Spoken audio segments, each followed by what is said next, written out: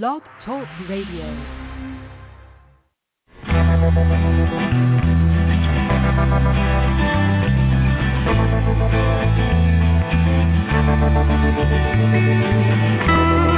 Stroll through the pictures, what I've left behind. Here once again,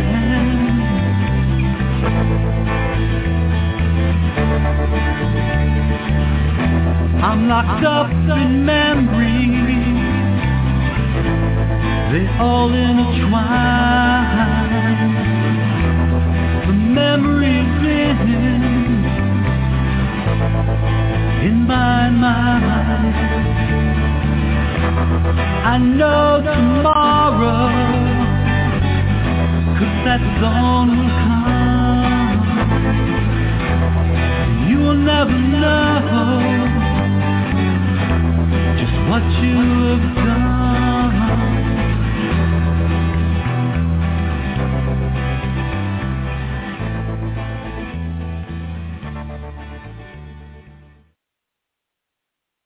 Good evening, everyone. Thank you for joining us tonight on Stop Child Abuse Now. We are on scan number 3171, and I'm your host for tonight, Dr. Nancy B. Brown-Willis. And I'm with my wonderful co-host tonight, Ms. Kim Lakin.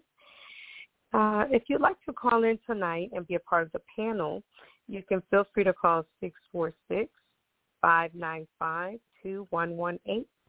And we would love to have you join us.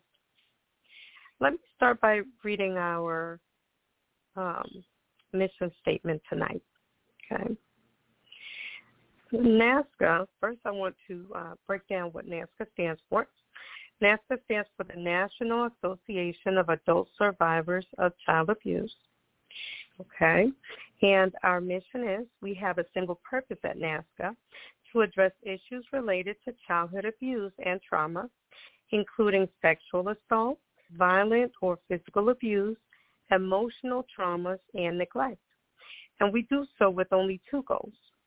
One, educating the public, especially as related to helping society get over its taboo of discussing childhood sexual abuse, presenting facts showing child abuse to be a pandemic, worldwide problem that affects everyone, offering hope and healing through numerous paths, providing many services to adult survivors of child abuse and information for anyone interested in the many issues involving prevention, intervention, and recovery. Again, thank you all for joining us tonight on Stop Child Abuse Now. You know, this topic is very near and dear to, I think, everyone's heart who is on this call right now. But this is a very important topic that we as a community need to discuss. And the more we talk about it, the more we're able to raise awareness to this very serious issue that we're dealing with worldwide.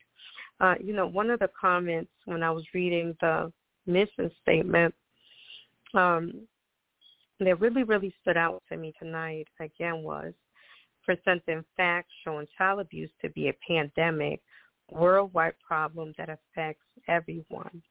And that's exactly what it is. This is a pandemic that is affecting everyone worldwide.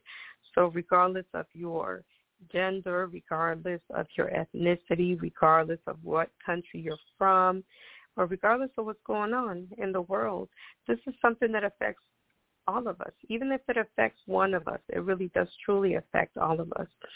Our children, our community, how these adults, many times when you go through abuse, when you grow up, sometimes, it really does have an effect on you.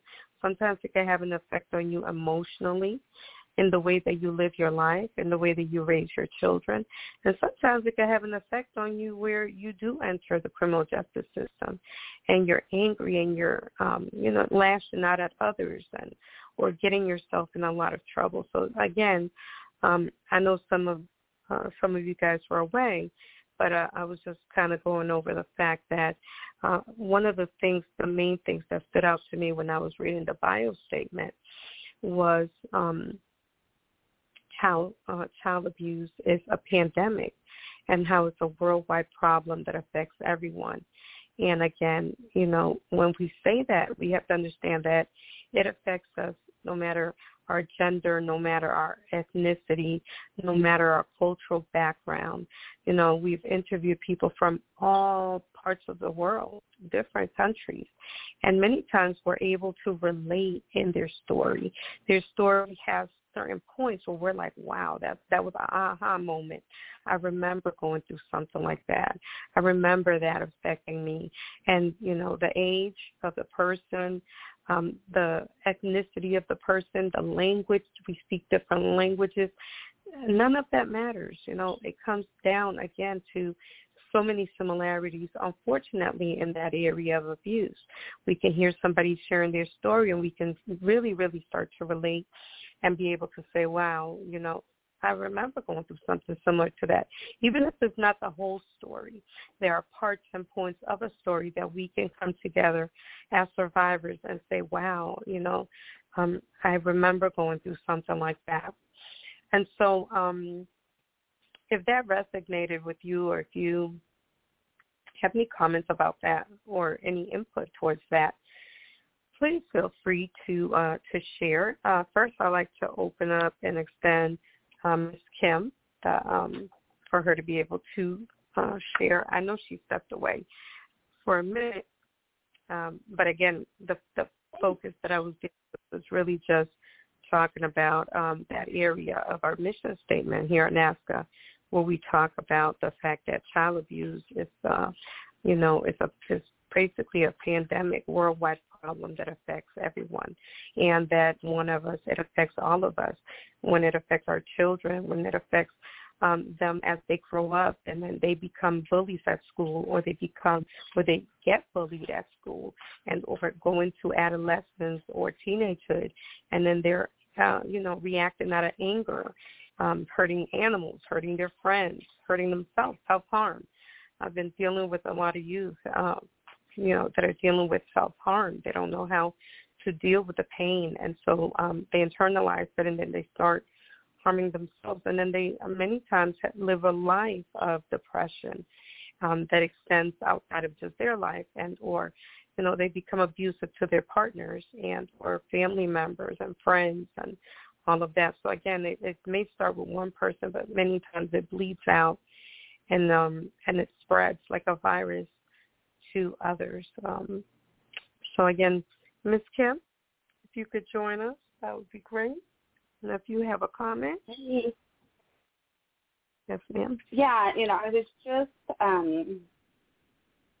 was just doing some more research because I have to write a blog, and I'm not the best at blogs. I've never thought of myself as a writer. I've been into books, but again, I've never really thought of myself as a writer or even written blogs. So I've been stressing about it. But one of the things that I found today that I don't think has been mentioned on here before, or I hadn't mentioned it, that it says that every year, over 400,000 babies are born in the U.S. that will become victims of sexual abuse. So you were just talking about, being a pandemic and worldwide thing. If you're talking that just in the United States, I mean, how many, of course you do, I think a lot of people realize how many other countries it's so much more acceptable.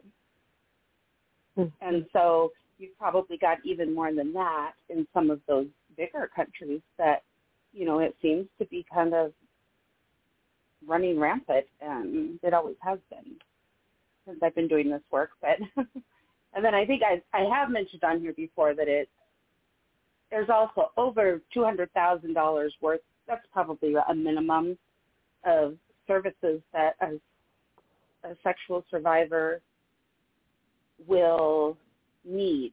They'll need over $200,000 worth of services throughout their lifetime because of the trauma that they endured.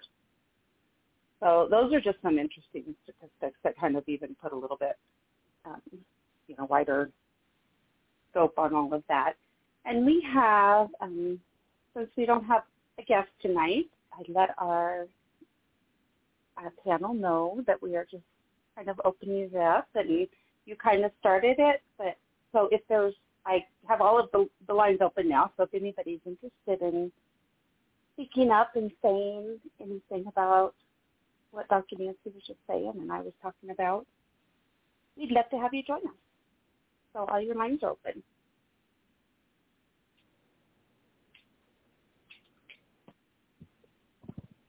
Mm-hmm. Well, when they're ready, they will maybe they'll share. I wanted to say something, Ms. Kim. I know. First of all, you are an expert in your recovery. Okay, so I know you probably don't see yourself as a writer, but of course you can above and beyond write books. Right? You have books inside of you. And seriously, I know you've been a part of books, but like if you really sat down, and the reason I'm saying that is because when I look at my book is so thick. It has over 300 and something pages in there. And I'm looking at some of the new authors. I've had a few people, share their books with me. And some of the books, they're really light, they're really thin, they're very big spaces. There's few, it's just, I'm like, okay, if they could do it, it reminds me and encourages me to say, look, if it's in your heart and you just start to get it out, you have so much to share, with the world. And you're such an expert in your recovery. And so someone who has been going through or has been through or is unfortunately going through anything near what you've been through, reading your book cannot wait until you fully get your book out, and I don't even think that you're ever going to fully get your book out because it's like we're still writing our stories, God's still writing our stories, so it's like never ending. But I'm sure you can write chapters and volumes of books with just your experience, even if you just sat down and shared what you went through, and that was one, and then some of the things that help you recover, boom, that's the book. You know what I mean?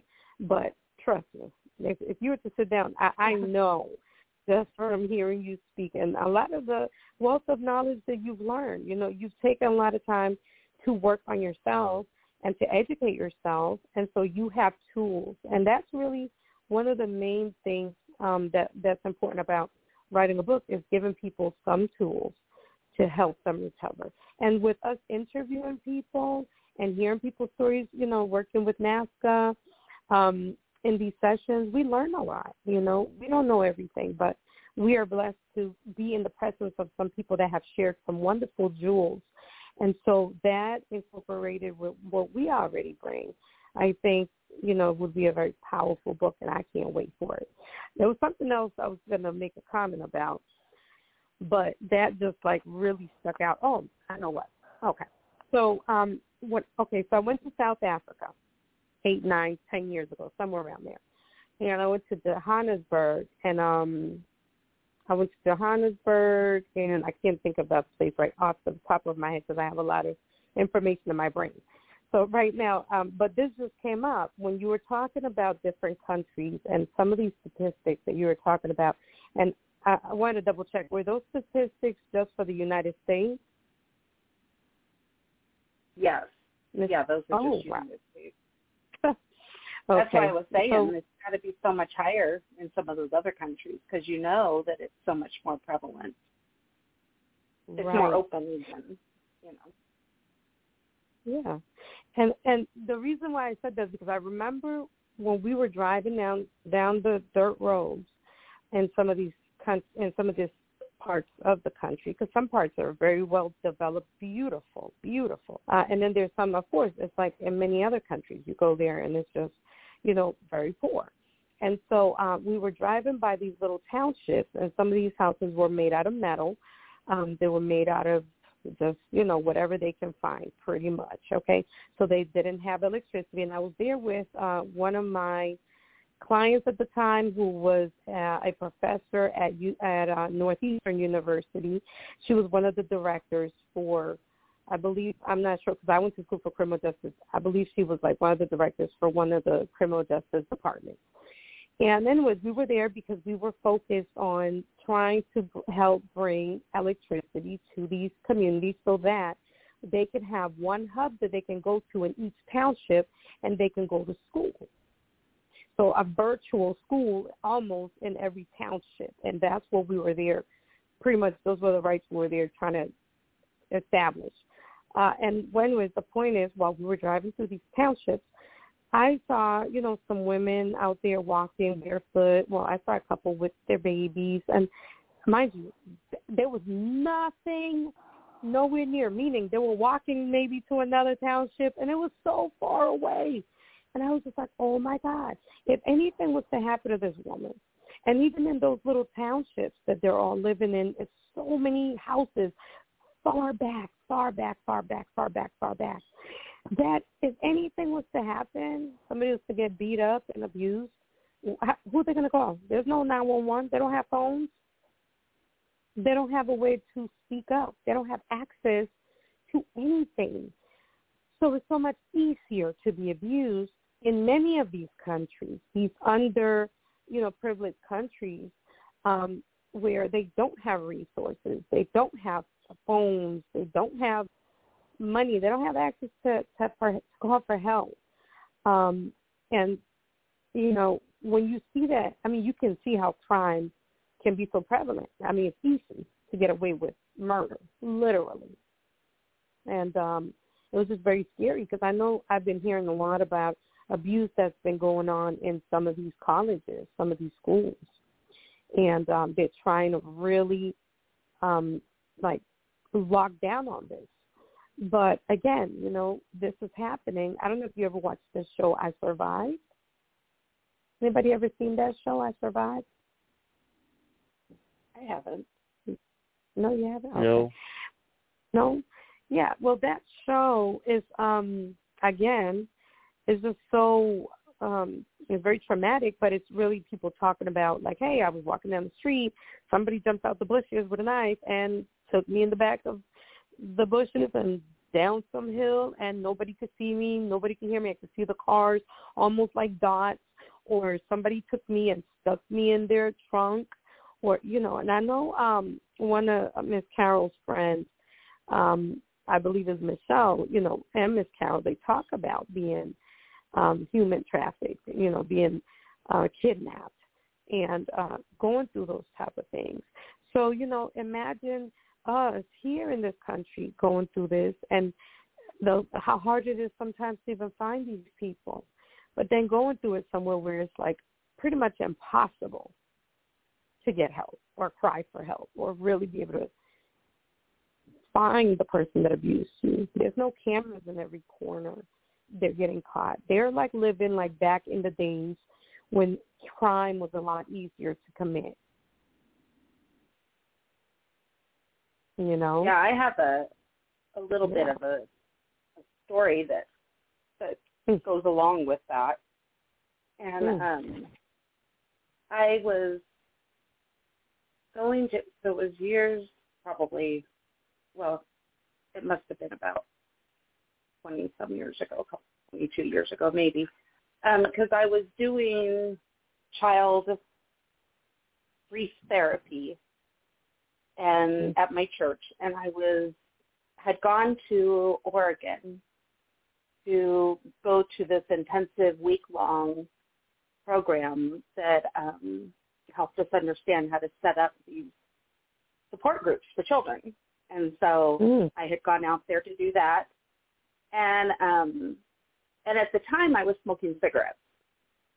I don't any longer. But I had gone outside to smoke from my hotel room, and it was in, like, downtown Oregon. And I had no idea where I was at. I didn't have a clue, But I had gone outside and to smoke a cigarette, and I thought, okay, probably the safest place would be, like, around, kind of in a corner area because there's light and people and stuff. And so I was just standing there, and this guy comes up to me, and it wasn't he didn't take me anywhere, luckily, but it scared the crap out of me. He comes up to me. He's a homeless guy. You can tell he's a homeless man. Mm-hmm. And very belligerent. I don't know what he was on, probably alcohol. I don't know, but it could have been anything. But he started telling me about how he was just down at the river and that this guy down there, was taking somebody and drowning him or something.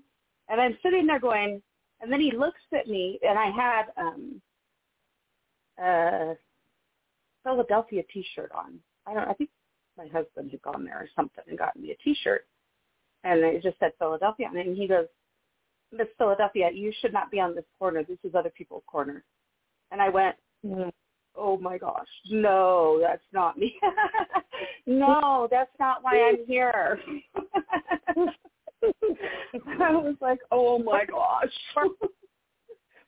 Did they think that you were like, what did they think? A prostitute. Probably a prostitute. Okay, I was like, either that or drug dealing. Okay.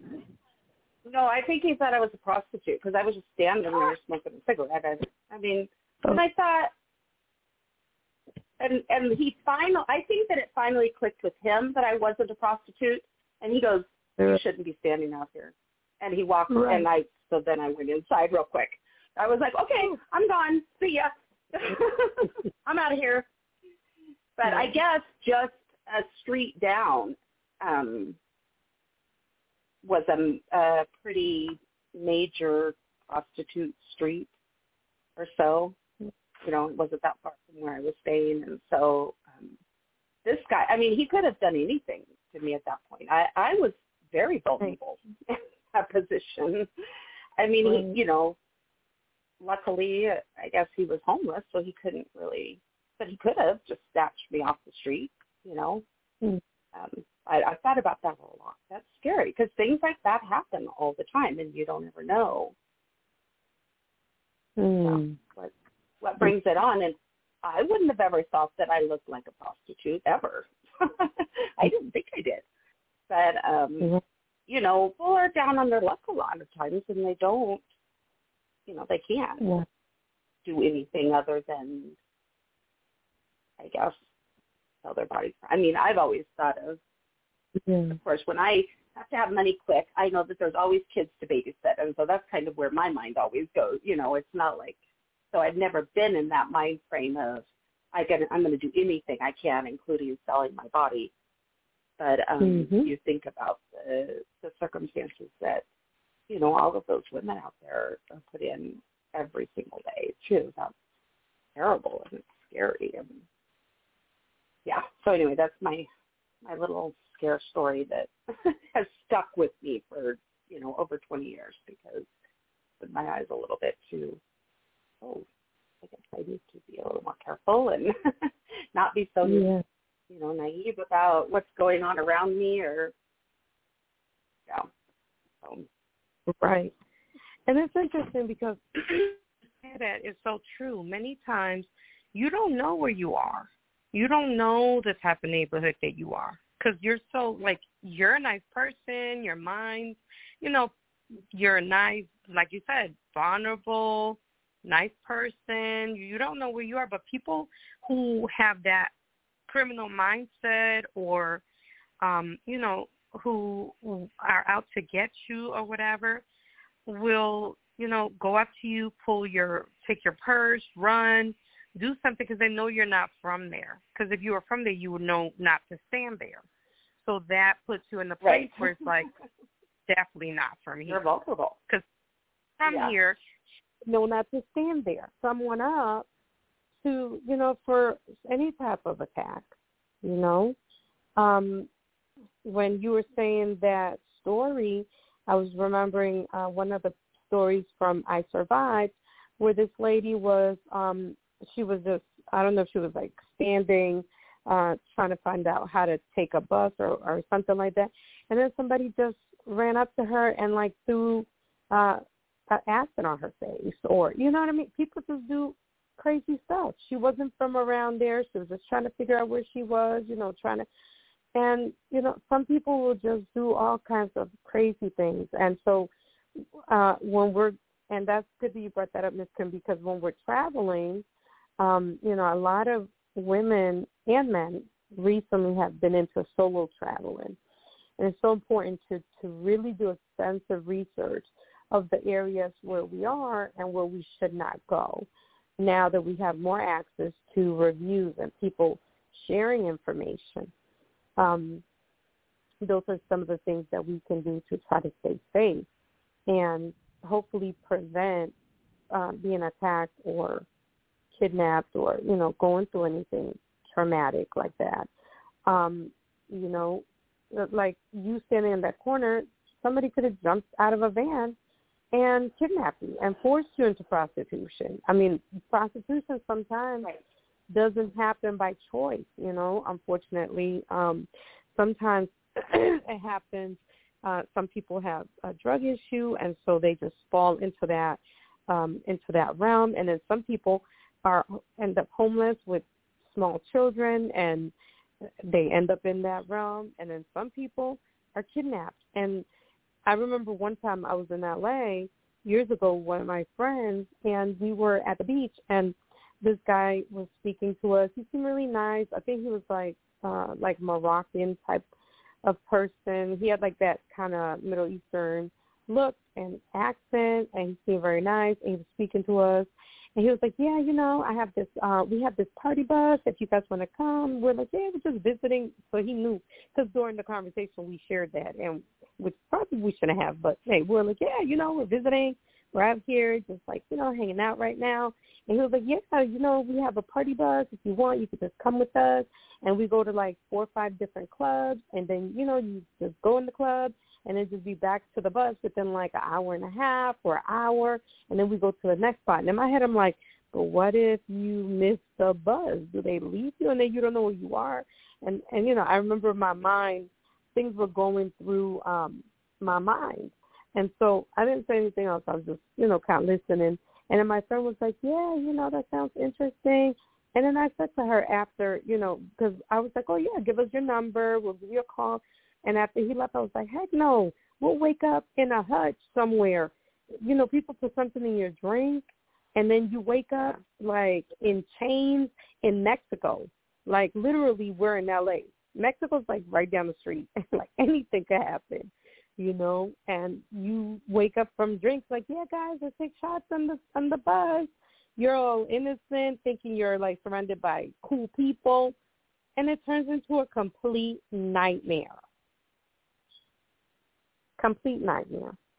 So, we have to just really practice being safe and sharing those stories with our youth, because they're so, they're sweet, and they don't know how bad, like, people can be, especially when we protected our children so much from certain things.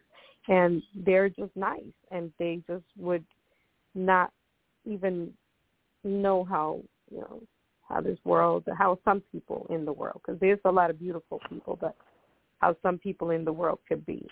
I wanted to know if anyone else, I know the mics are open. If anybody has a comment or a story they want to share so far. Well, I mean, I was just reading as you were talking, because I've had this question in my mind, like, how many people who are in prostitution were sexually abused as kids. And I found this Hope for the Future. They said they did this Hamburg study, and 83% of prostitutes had trauma experiences in early childhood. 48% were cases of sexual abuse. I don't find that surprising at all. I mean, I can make a lot of comments, honestly. I appreciate you guys talking. Like, it's very powerful. NAASCA is very powerful because it's very lonely to survive child abuse in a lot of situations, because, like, when it happens in your home, I mean, those are usually people are going to be reluctant to talk about it, or even if they share trauma with you, it's even hard for your siblings to talk about it. And it's not something that a lot of people, it's not very socially acceptable to, like, meet somebody and start talking about it. So, like, having a space for it is a really big deal. And so I appreciate you guys immensely. Thank you for that. And you're so right, because many times, some of the stories that I've heard Ms. Kim share about her abuse, I can relate to, and I'm like, oh my God, that's not something I can just share with anybody, because guess what? Most people would not understand. And so having a support system, like we have here right now with NAASCA, I think, just like you said, is extremely important, because people feel alone. It's a very lonely recovery. Can be. It doesn't have to be, but can be a very lonely road, and it's very personal. So you're going to go through those times where you are going to feel alone, even if it's not always lonely. There's going to be times where you're going to be alone in your recovery, and there's going to be times like that. But it's not easy. And like you said, mm-hmm. Yeah, go ahead. It's full. I mean, like, I've said this before. I haven't been on here for a while, so maybe I can say it again. Like, I ended up taking classes in college, and I took victimology, and I'm so glad that I took that class, because they talked about the denial. They talked about the fact that when you tell people, they get mad, or they deny, they think you're lying, or you did something to cause it, because it makes them uncomfortable, or because it's personally threatening to them, And, I think that a lot of people, especially probably if they haven't had the experiences themselves, like, don't understand. I tried to open up years. I'm in my 40s, and, somebody I had known since before high school, since we were children, but she always seemed to have, like, she seemed very lucky, like, she had 2 parents, and, like, sometimes I would go over there and I'd feel so uncomfortable, like, trying to figure out how to be normal, because I didn't have that situation that she had. But she would tell me she loved me and fond memories and all this stuff, and so we kind of would keep contact, with the Facebook, and I love you, and you're my soul sister and all this stuff. And then one day I tried to open up to her, and she was like, I know you've had mental health diagnoses, and basically was like flat out like, I don't believe that. I don't believe what you're telling me. I think that I would have known if those things were happening, because she sat next to me at lunch in high school, like, I'm going to talk about it in the lunchroom, and I'm in my 40s, and it's like, I'm glad, like, I didn't talk to her about it for so long, and I think it's because I knew, like, that it wasn't going to be good if I tried to talk to her about it. But I feel like I've talked to a lot of people, and it's a very common response that when you start to talk about things, when we start to talk about abuse, that people, like, shut down. They can't handle it. Or they say, you should talk to a counselor. And, there's times where, I've talked to a lot of counselors, and that's a whole book in itself. But I'm actually a counselor now. But sometimes you just want to be able to discuss things with your peers, and hard conversations.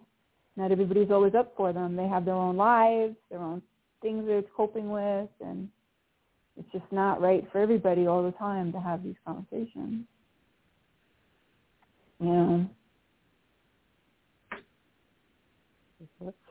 That's so true.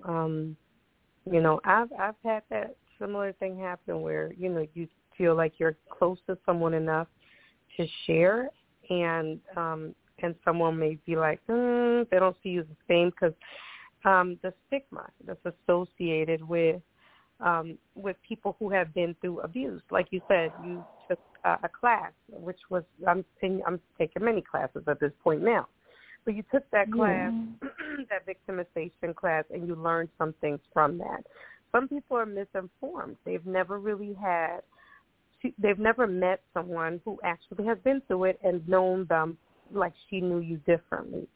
So now some people will categorize us who have been through that and be like, oh, that's why she's like, okay. Then they start making up connections in their mind and all of this, instead of just knowing, like, yeah, I'm a regular person like you, and I went through this, and you're somebody that I find to be near and dear to my heart that I wanted to share that with, just something just to share. And you probably didn't expect the relationship to change, but it just becomes like, someone that you open up to, and it's like your heart gets broken again when you share it with somebody you care about. And yeah, I mean, I kind of knew. Like, I think I wanted it to. I took a chance, and I wanted to be able to do it. But I think on some level, like, I knew there was a reason that I never talked to her about it. You know what I mean? And so, I mean, that's just how it is. Sometimes we just have to find out, And I mean, whatever.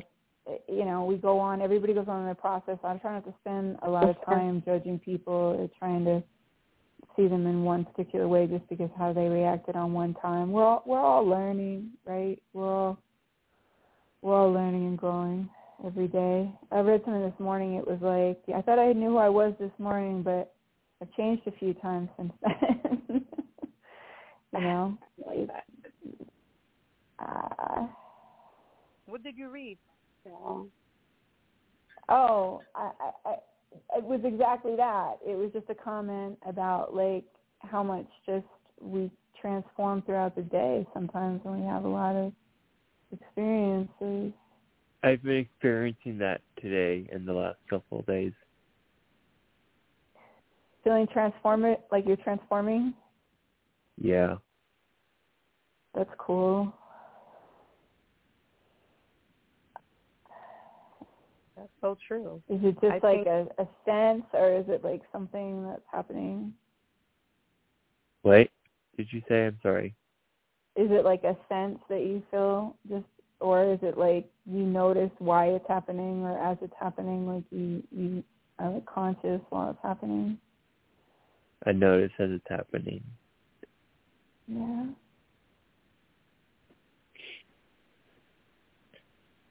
Why do you think that happens? Why do you think that happens? I have no idea. Do you have an answer? No way. Oh. Anybody else? Why do you think that's happening?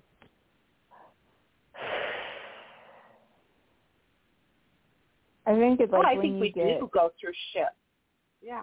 Go ahead. Well, and if you're at a point where you start talking about things, or like you're facing things, like you might, I don't know, maybe things happen rapidly.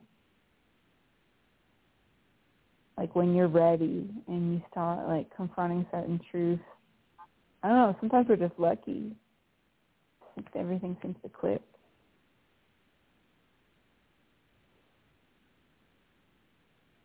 Oh. What are you going to say, Ms. Kim? No, I was going to, I mean, I know I've mentioned this in the last few weeks or so, but my daughters, I have 2 daughters and a son, and I never talked to them about my abuse before I started doing this work about 7 years ago. And I'd always told them, though, that I want to talk to you about it. Come to me when you're ready to hear more, because I didn't want to push it on them, and I didn't want to, keep it a secret either anymore. Then keep it a secret. And I started, writing books, writing inserts in the books, and doing NAASCA. And my son, who is my youngest, he's 24. He's from the very beginning that I started this, he started coming to me with questions, and we've had open dialogue, and we've always had that kind of relationship. It's been really nice that that I get to have that with him. And we've always had kind of more of a spiritual connection and as well. And so my daughters, both at two different times, my oldest daughter, who's 36, she listened to one of my NAASCA podcasts, which was like one of the first ones I think that I did when I first told my story and came out and with my story. And so she listened to it, but she didn't say anything to me about it.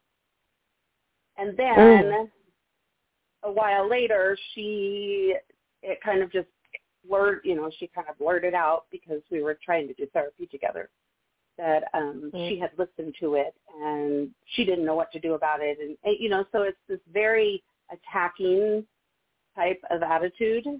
And and then my other daughter, who is 28,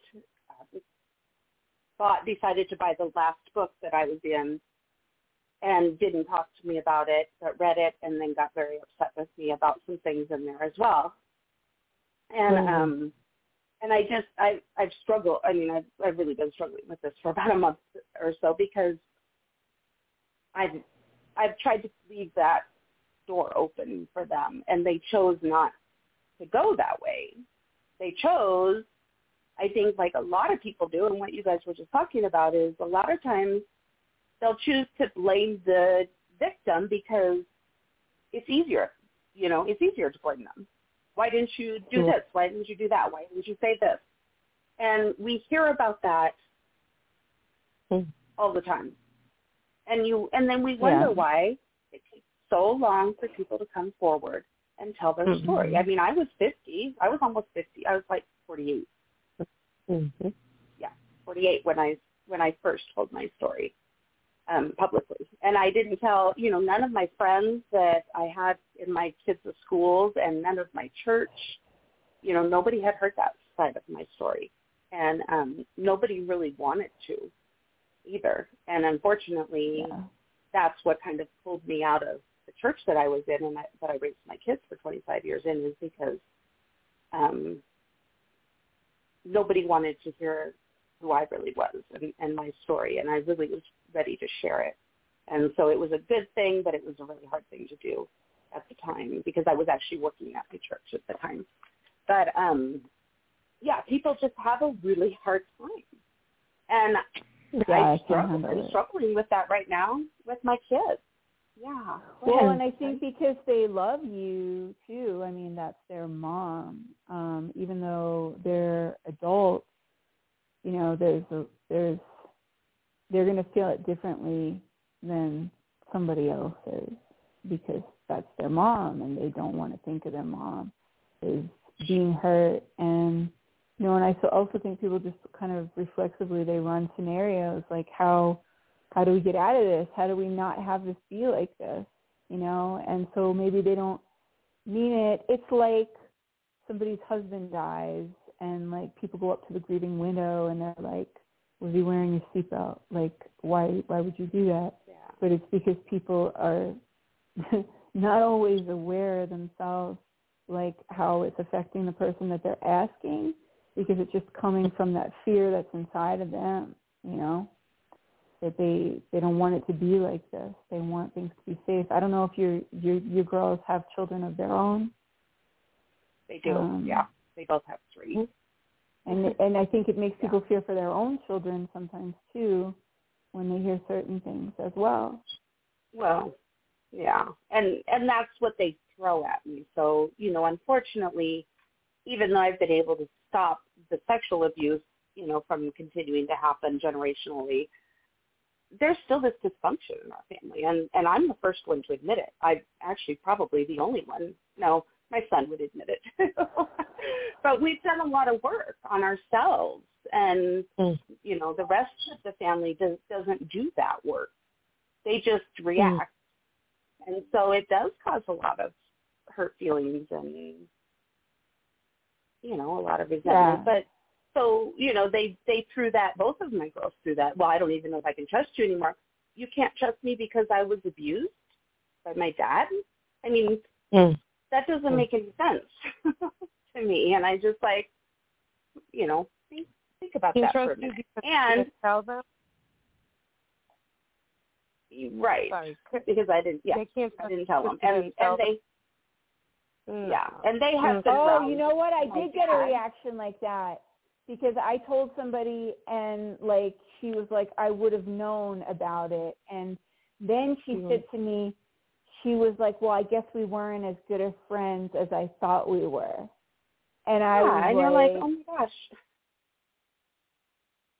like they really when are don't you understand. supposed to do it? They really don't understand. I mean, it's well. And I don't know when you started talking about stuff, but there's so many different 7 years reasons. ago. Yeah. So like most of your life, you weren't talking about it. I had, an experience where people were investigating a situation, and they had heard about things that had happened to me and started to question me about things that happened when I was a kid that I wasn't allowed to talk about. And it was many, many years later. And, that inquiry was, it was extremely painful. But what happened at that time was they jarred memories, and people think, well, how could you forget things like that? But, there were drugs involved, there were threats involved, and things had happened a long time ago. And if I had talked about it, I had been threatened, like, multiple times. There were many things that happened to me. And they would say I was crazy. So it was like there was no way for me to prove it. Nobody believed me. I had brain damage from the drugs and from the trauma, and it's, I don't know exactly what the tipping point was. It actually happened to me where, like, I had forgotten a lot of things, and then I finally started writing, and when you're older, you have more of a capacity to interpret what happened to you. But when I first started to write about the things that happened when I was young, because I had never even processed it, it was coming out in like a juvenile kind of way, because I still saw it through like those little kid and teenager eyes and who I was then. So it's been quite a journey, and it's like people have no clue. Like they have no clue what it is to try to process trauma like that. It's just like, well, if you were a good friend, you would have just told me. Like, I couldn't even talk about it at all. Right. Oh, I'm sorry that happened to you. It's hard. No, I mean, it's good to have these conversations because other people probably need to hear it. Right. And, some of what you said, and some of what you said, many people can relate to, unfortunately. Many times when you are telling your story, there's people that will not believe you. That's very hurtful. That's extremely hurtful. Yeah. I don't know. I don't expect people to necessarily believe me just because I've known people to lie a lot, and I think that people do lie. But I would never treat somebody like they were a liar, especially when I had no reason to think they were lying. You know what I mean? Like I don't know, I just hear people, they talk and their emotions, and, I accept what they're saying, that this is the experience that they're having, But, I don't even expect people to necessarily believe everything I say, but I don't expect them to act like they know I'm lying either. You know what I mean? Like, because I'm not lying and they weren't there, so they have no idea what happened. But people do that to make themselves feel better sometimes because they don't want to think about all those ugly, terrible things happening. Right. They prefer to think we were lying or crazy. And some people don't want to face the truth. And sometimes when you start talking about your truth, sometimes they've been through it too. I went through that where, when I started talking about it, I had some pushback from family members. Come to find out, they went through it too. Okay? Yeah. Only because you're ready for your recovery and you're ready to walk in your healing and you're, feeling free enough. Some people are still down to their shame and or denial and shame and embarrassment, and they're not ready to face it. And you bringing light to it, them to face it. It's a personal issue, unfortunately, with some people. Well, and I think also, like, the fear of retaliation sometimes is very real. People are also quiet because, and that's another thing. It's like, especially if somebody's implicated in what you're talking about, right. That makes it hard for people to talk about it, and, sometimes there's just a layer. Sure. Like the onion, peeling the layers. And sometimes it's not only sexual abuse. Sometimes it's physical abuse, sometimes emotional abuse, verbal abuse, physical abuse, or witnessing a loved one, a parent being abused as a child. That's very traumatic, but whatever it is that you've been through, you should be able to talk about it. Whatever it is that you need in your healing process, you should be allowed to do for yourself, for your healing process. I don't think people should take that away from you. Should not have to. Yeah, and I think everybody has different time frames of it as well, and how long it's going to take them, when they're going to be able to work through it all. Because like you said, it's a peeling back of those layers, and you start to realize, especially if you get to our age a little bit, when we've lived a little while and we've noticed and look back and see certain things and put them into perspective, that no, that was wrong and this was right and that was wrong, and that's the way it is. And even talking about when you were just saying, Dr. Nancy, about it could be anything. I mean, I had another experience just recently with my aunt saying to me, I didn't realize, you had told me that your husband could be verbally abusive, but nobody else ever saw that. He never showed that to anybody else. That was for me. And she goes, and then my daughter, so my aunt, I've got two aunts, one on my dad's side and one on my mom's side, and they're both close to my age because my mom was so young, and then my stepdad was young too.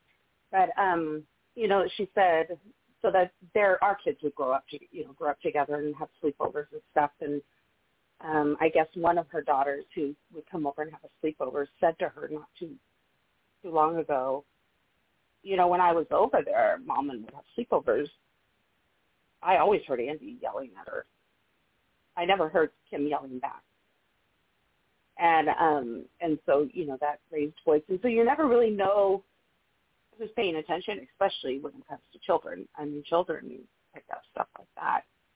And, I'm sure we weren't in the same room, because I would have walked away if he started yelling at me in the same room as the children.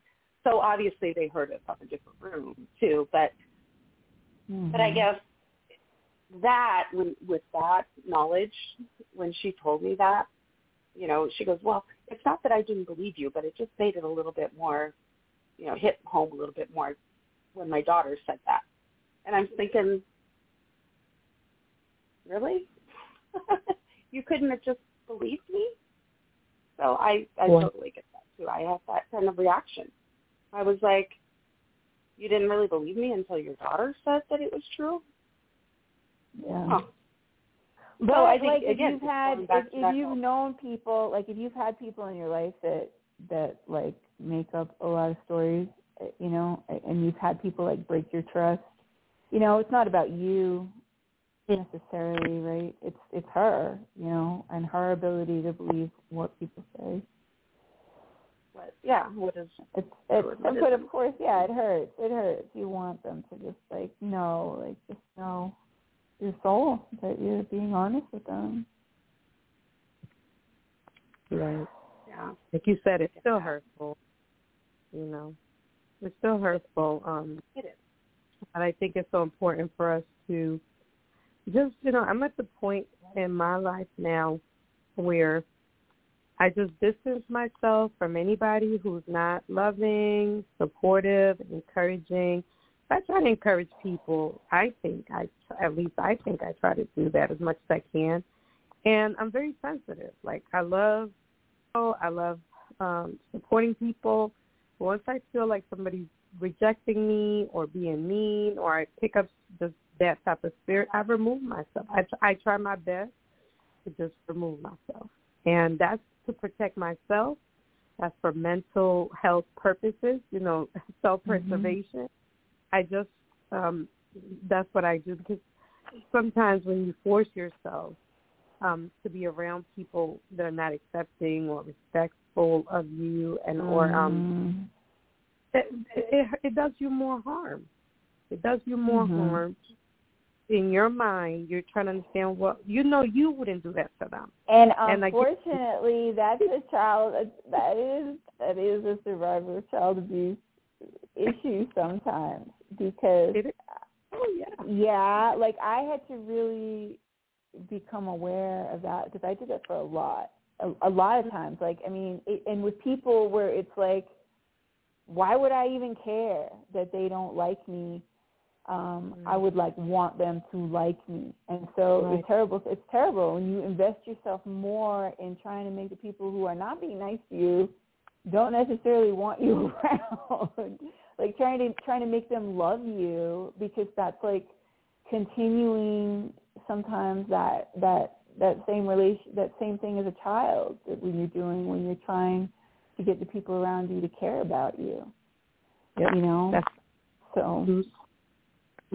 I just find that that's good to recognize. Like if I can see myself doing that, I'm like, oh, I need to realize that I'm not a little girl. I don't really need this person to like me that much right now. Everybody's not always going to like us, Yeah. And you're right. As much as possible, if you're at work, sometimes you have to deal with stuff maybe where not everybody's going to be, you're not going to be everybody's favorite person, but put yourself with people that are, at least not trying to hurt you, right? Yeah. And respectful of you. And it could be difficult when it's really, really people that you really love.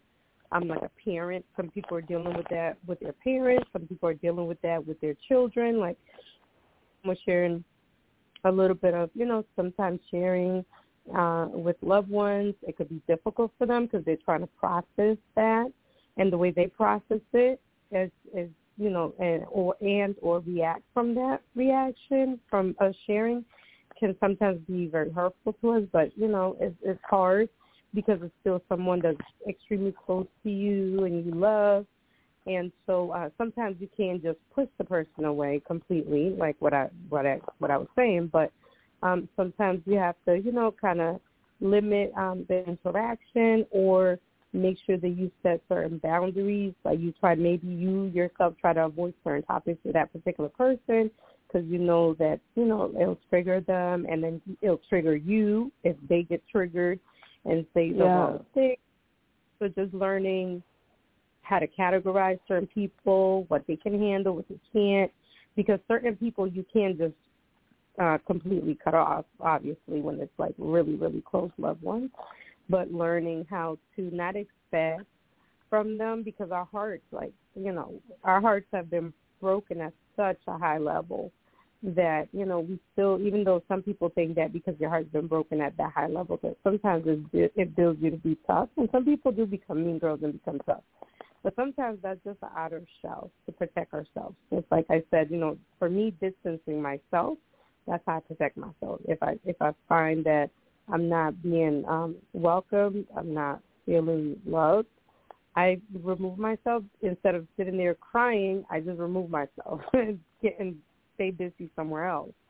But again, you know, different people have different ways of coping, and you know, I just wish that we could all just get along. You know, everybody could just get along. But, we should put ourselves first always. We should always put ourselves first, because the type of work that we do in the community, and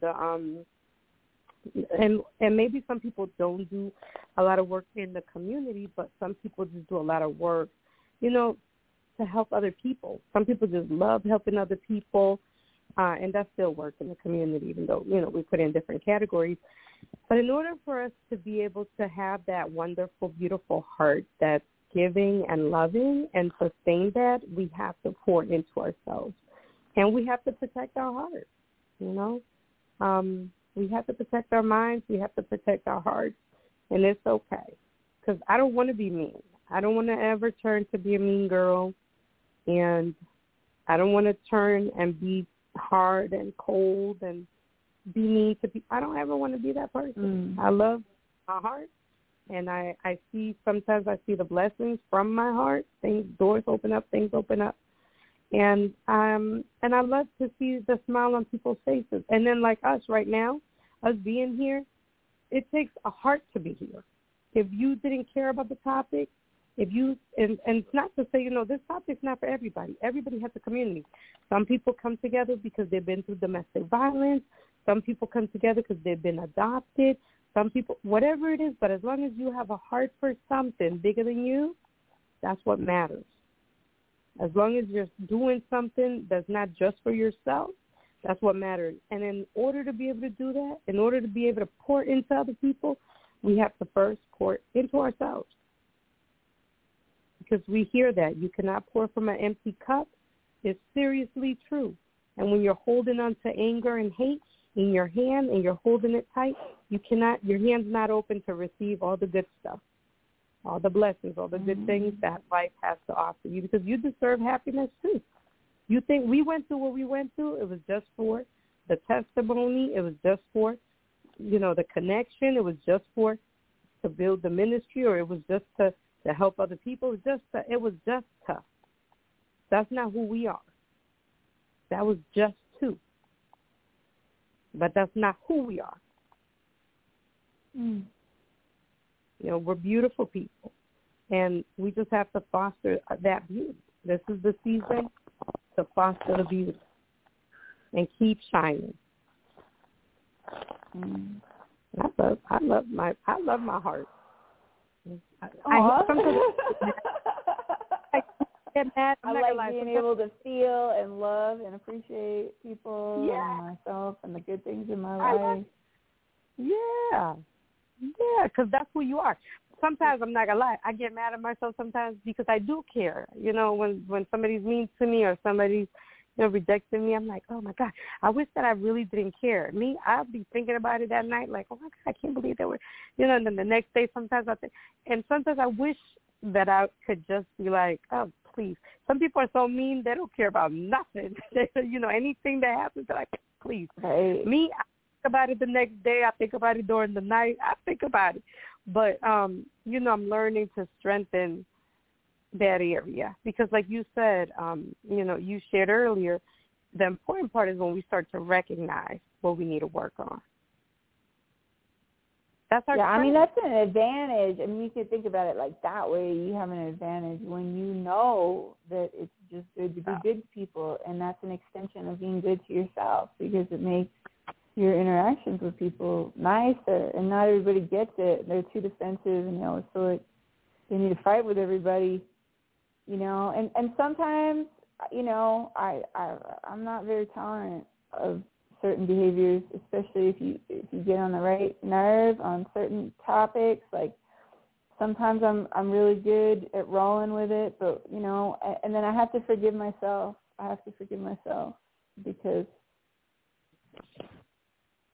Because I'm doing the best I can, and you know, and so I have to extend that to other people because it's like if I can forgive myself, it helps me forgive other people. If I forgive other people, it helps forgive me. myself, because it's like we are all just people doing what we know, you know what I mean, or what we're aware of as the best choice in that moment. Right.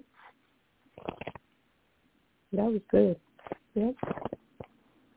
It sounds good. Sometimes people get really mad. They're like, I don't want to forgive anybody. But, you know, it does hurt us to hold on to anger, so we don't want to hurt ourselves more. It's like re-victimizing yourself to hold on to it and just be mad all the time, you know. I mean, you don't have to be content with a situation. You can try to change it, but you don't want to make, I don't know, it just doesn't feel good to be upset all the time.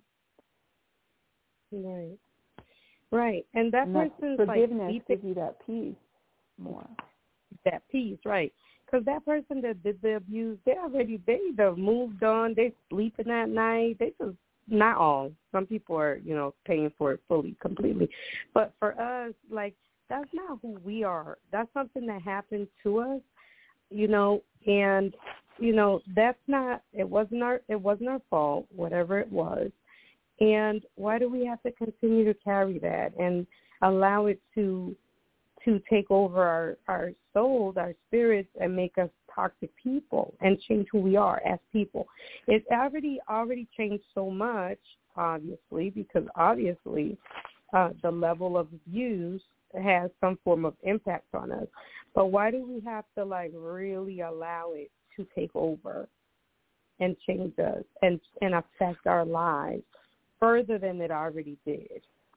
You know, and a lot of us who've been through different forms of abuse are those people that are going to be somebody else's saving grace. You know, we're going to be the people who work at certain jobs, certain, you know, and like you were sharing earlier, you know, counseling, therapy, authors, the victims unit. I'm a school counselor. I'm not a therapist counselor, but I still do some of that. Yeah, same stuff. That's counselor.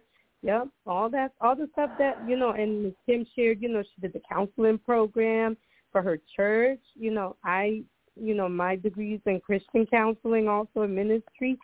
I mean, it doesn't, whatever it is, even if you're an advocate, if you're working for the victims unit, you're an expert in your recovery, and you have so much to bring in order to help others recover. That's great, to use it as a power, turn it around, you know, and not get stuck with it. And it's very hard not to get stuck with it. You know, it's not easy. But for those who learn to work through it, and Ms. Kim said something earlier too. Both of you said something. All of y'all have said this in different times. As long as you do the work, you have to be willing to do the work. It's not easy, but if you do the work, you're coming out winning. That's the truth. I mean, it's not easy to be in pain either, you know. So it's like, to me, it's realizing. Yeah. You know what? Will Smith said something. To quote Will Smith. He was like, I am disciplined because I love myself, because I know that when I do this, this is better for me, you know, and that is, I have to realize that, like, I love myself. It's okay to love yourself, and then part of loving yourself is like, okay, what do I need right now? What can I, you know, and also to recognize how much you've already been through, you know, so that you don't feel like, I mean, you've survived. You're breathing and taking up space. You're here. You got here somehow. You are resilient, you know, and then all we do is we look for the best possible choice, you know, as we go along. Right. Right. And sometimes it's just like to relax a little bit. Like, you know, sometimes I feel like we have to rewire our brains so that we don't feel like we're always doing something wrong. Or That was good. I have a question. How do you begin the process of learning how to love yourself again after being broken and going through those things. How do you learn to love yourself again? Because, you know, people need to know. And there's many different ways of doing that. So if we can just share, how do we learn? How do we do that reprogramming stuff? Get to love ourselves again after disappointment and abuse. How do you start? For somebody right now laying on that floor drunk, high, depressed, how do you start? You see yourself as a human being. Sometimes I do, like, think of myself as a little girl. Not that I am a little girl, but, like, I see myself as a little girl. And I'm like, that little girl deserves to be loved. And everybody deserves love, you know? And it's allowing yourself to recognize that your thoughts are not always correct, you know? And sometimes they're not right or wrong, but sometimes they, you know, like when I hate everything, that's a generalization, okay? So I don't actually hate everything. Paying attention to your thoughts. Considering yourself as a person. If you wouldn't do it to anybody else, why will you do this to yourself? Because you are somebody, you know. I think that that's a good thing to remember. Said that because I feel for that little girl. I go through stages where I replay, like, I'll see a section of my life in my mind. Like, I have a little vision of me at a certain point in my life going through some certain things. And I said, you know, I never really took the time to feel bad for that little girl. I'm so used to just having to overcome and be strong and keep it moving and not talk about it, because growing up, you don't talk about it, right? And so I suppressed all those feelings for all these years. But when I remember a few times, but when I finally sat down and started really looking at that little girl, I just wanted to hug myself. I felt really bad for that little girl. Like, my God, you know, if you watch the news today and saw another little girl going through some of the stuff we've been through, we'd be, oh, my God, that little girl was us, or that little boy was us. That's hard. And it's okay to feel bad for ourselves for a minute. I'm not saying to do a self-pity all the time, because there's some people that they live in that, woe is me. And you'd be like, all right, now, that's enough. But to extend that comfort to yourself. Yeah, because we do it for us. Comfort yourself. And even grown people deserve comfort, you know? Yeah.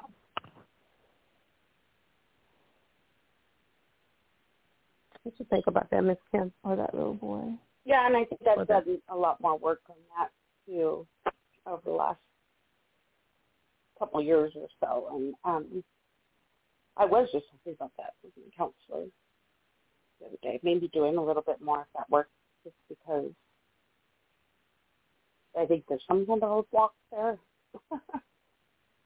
And and I'm trying to, you know, totally change everything in my life right now. So we might as well dig deeper if doing it. But yeah, it does. It's true. You'd feel so much sympathy or empathy for a child now. You know, and we're so hard on ourselves, and that's you know, and I'm sure that a lot of that comes from insecurities and, you know, that we get from not feeling heard or wanted or whatever as a child. You know, we didn't get what we needed as children. So, yeah, it's been a great conversation tonight. So, yeah. On, everybody. Thank you. It was great. Yeah, I mean, to learn to fall back on yourself, you know, like to be that parent for yourself. True. It's kind of weird sometimes, like, what am I, but I really am somebody. I'm like, oh, I know you. You are someone. That used to be like the scariest thing. The scariest thing to me was the idea of being like lost out somewhere in the middle of nowhere where there was nobody, and then somebody was like, you're always with yourself. And that is, that has been a concept for me, I mean, not to like take it all the way the other way and be like a total, narcissist, but it's like to recognize that you are someone and that you can give. I think that some people learn those coping skills to comfort themselves as they grow up, that's taught to them. But it's like, some musicians are self-taught, right? And sometimes we have to be more self-taught about how we take care of ourselves. If we didn't get it quite the way, other people did when we were little, now we have to self-teach, Dude, Eric Clapton taught himself to play guitar, so we could probably teach ourselves to love ourselves, right? Yeah.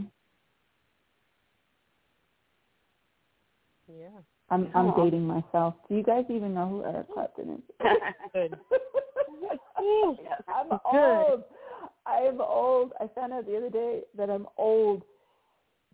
We're not old. Those kids are old. No, I tell my kids, I'm like, you guys are getting old. I just found out, because I'm going to be 50 next year, I just found out that I qualified for the American Retired People next year, and I was like, so I ended up getting into this like conversation with these people, the American Retirement, the AARP, and and so then we had to have another conversation about valuing ourselves as we grow older and being wiser. So they talked me down when I found out that I could qualify for them next year. Yay, that's great. Shoot. I like that conversation.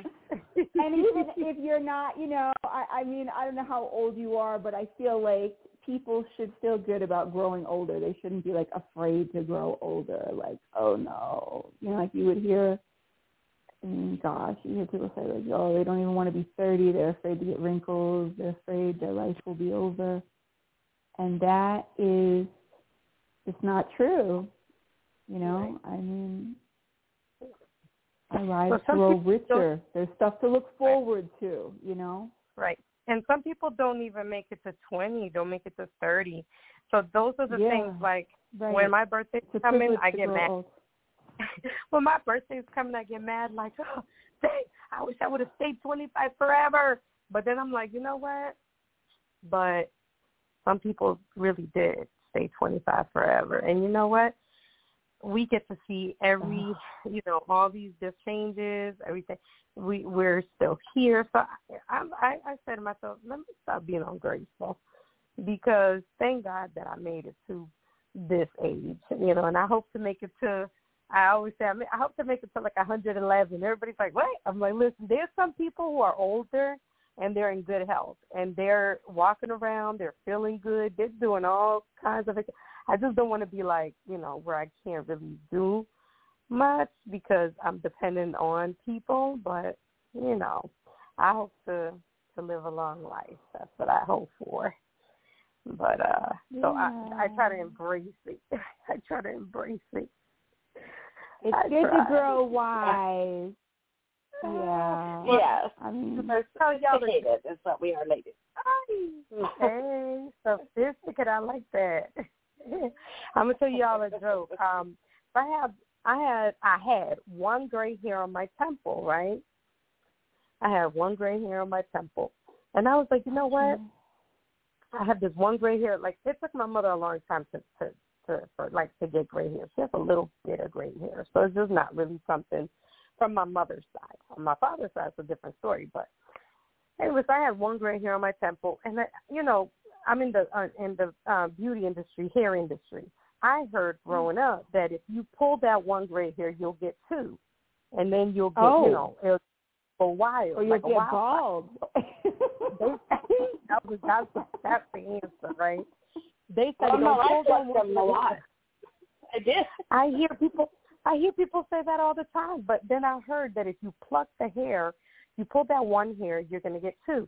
So then I Googled, because I grew up hearing this. So I Googled, and Google was like, that makes absolutely no sense. That makes no sense at all. That's not really. I would love for Google to talk to you like that. I'm telling you, people were making imagine if Google was just like, you're tripping. Why are you even asking me this? Well, no, it was people answering the question, and people were like, it makes no sense. That's ridiculous. It's not true. People were answering on Google. I was like, oh, my God, never mind. So guess what I did? I pulled that one gray hair. Now I have two. That's the moral of the story. I think you were probably going to get a second one anyway. Yeah, it was probably coming in anyway. You know what? That's what Google said. Google was like, that makes absolutely no sense. But I promise you, I had one for the longest time. I just had this one. As soon as I pulled it out, a few weeks later, I had two. I said, I'm not pulling nothing else. That I'm done. I'm just going to let it just. Oh, I'm way ahead of you. Sometimes it's kind of pretty. I think it's beautiful. I was just going to say that. I love it. Yeah, because I wanted to go gray. I went in and I tried to get my hair done, and I said, I want to have gray highlights, and my hair is like a light brown. And the lady was like, well, you can't do that. Light brown. I'm like, what did you do? I wanted to have gray highlights put in, but it just turned out kind of ashy looking, and it didn't look good. She said it's because I need to lighten it or something. So I'd have to go through like a couple processes, I guess, to get it to go silver, but it's still not going to look the same as the ladies who have just that natural silver.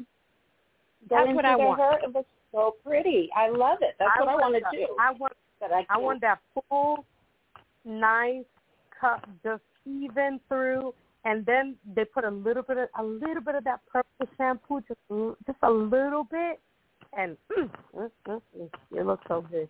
I love it. I don't want just where I have one gray patch on my left temple. I want it to go either pepper or a little more distributed, nice and flowy. I think it's beautiful.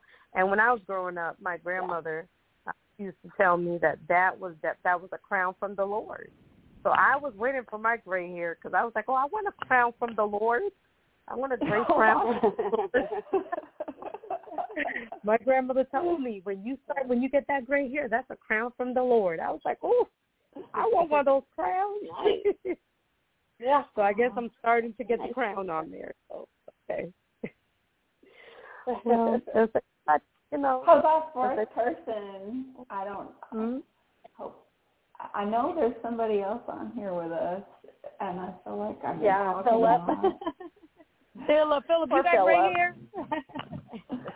Not yet. Thank you, Philip. You got gray hair, Philip? No, not yet. That's all right. You take your time. That's all right. You're going to get your crown. Yeah. What color is your hair? Brown. Oh, nice. Okay. Go, Philip. You got long hair or short hair? I have a bald head. I have a short hairstyle. Nice and easy, huh? You're like, yep, you don't have to deal with all that stuff that we have to deal with, styling and curling, none of it. A lot of people do that. My husband, he saves his hair too. He saves his hair, so he doesn't have to even do anything. He just lives his life.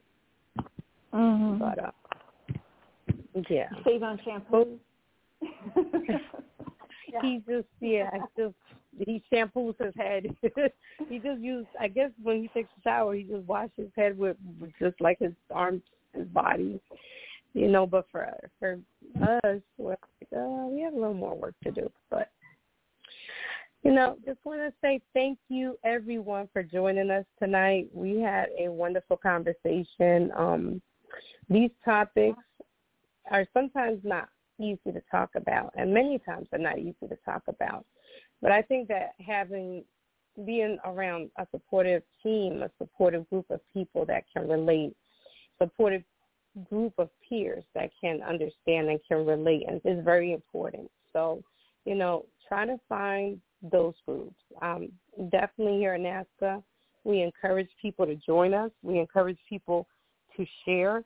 Doesn't matter what level you're on. You don't have to be a therapist. You don't have to be a doctor. You don't have to be a chiropractor, which has nothing to do with nothing. But the point of the matter is, all you need to be is you, and and just have a heart that's ready to walk in your healing. Or if you're already walking through your healing, come on the show and just share the steps. We're on Mondays and Wednesdays. Normally, Kim and myself. I know Miss Penelope is going to be out of town. I'm going to step in and help a few days. So if you guys want to join us, we're here every day pretty much, right, Miss Kim? They do the show every night?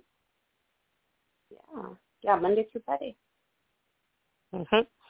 And they also have the Zoom support groups. If you guys are Mason, you can go on NAASCA.org.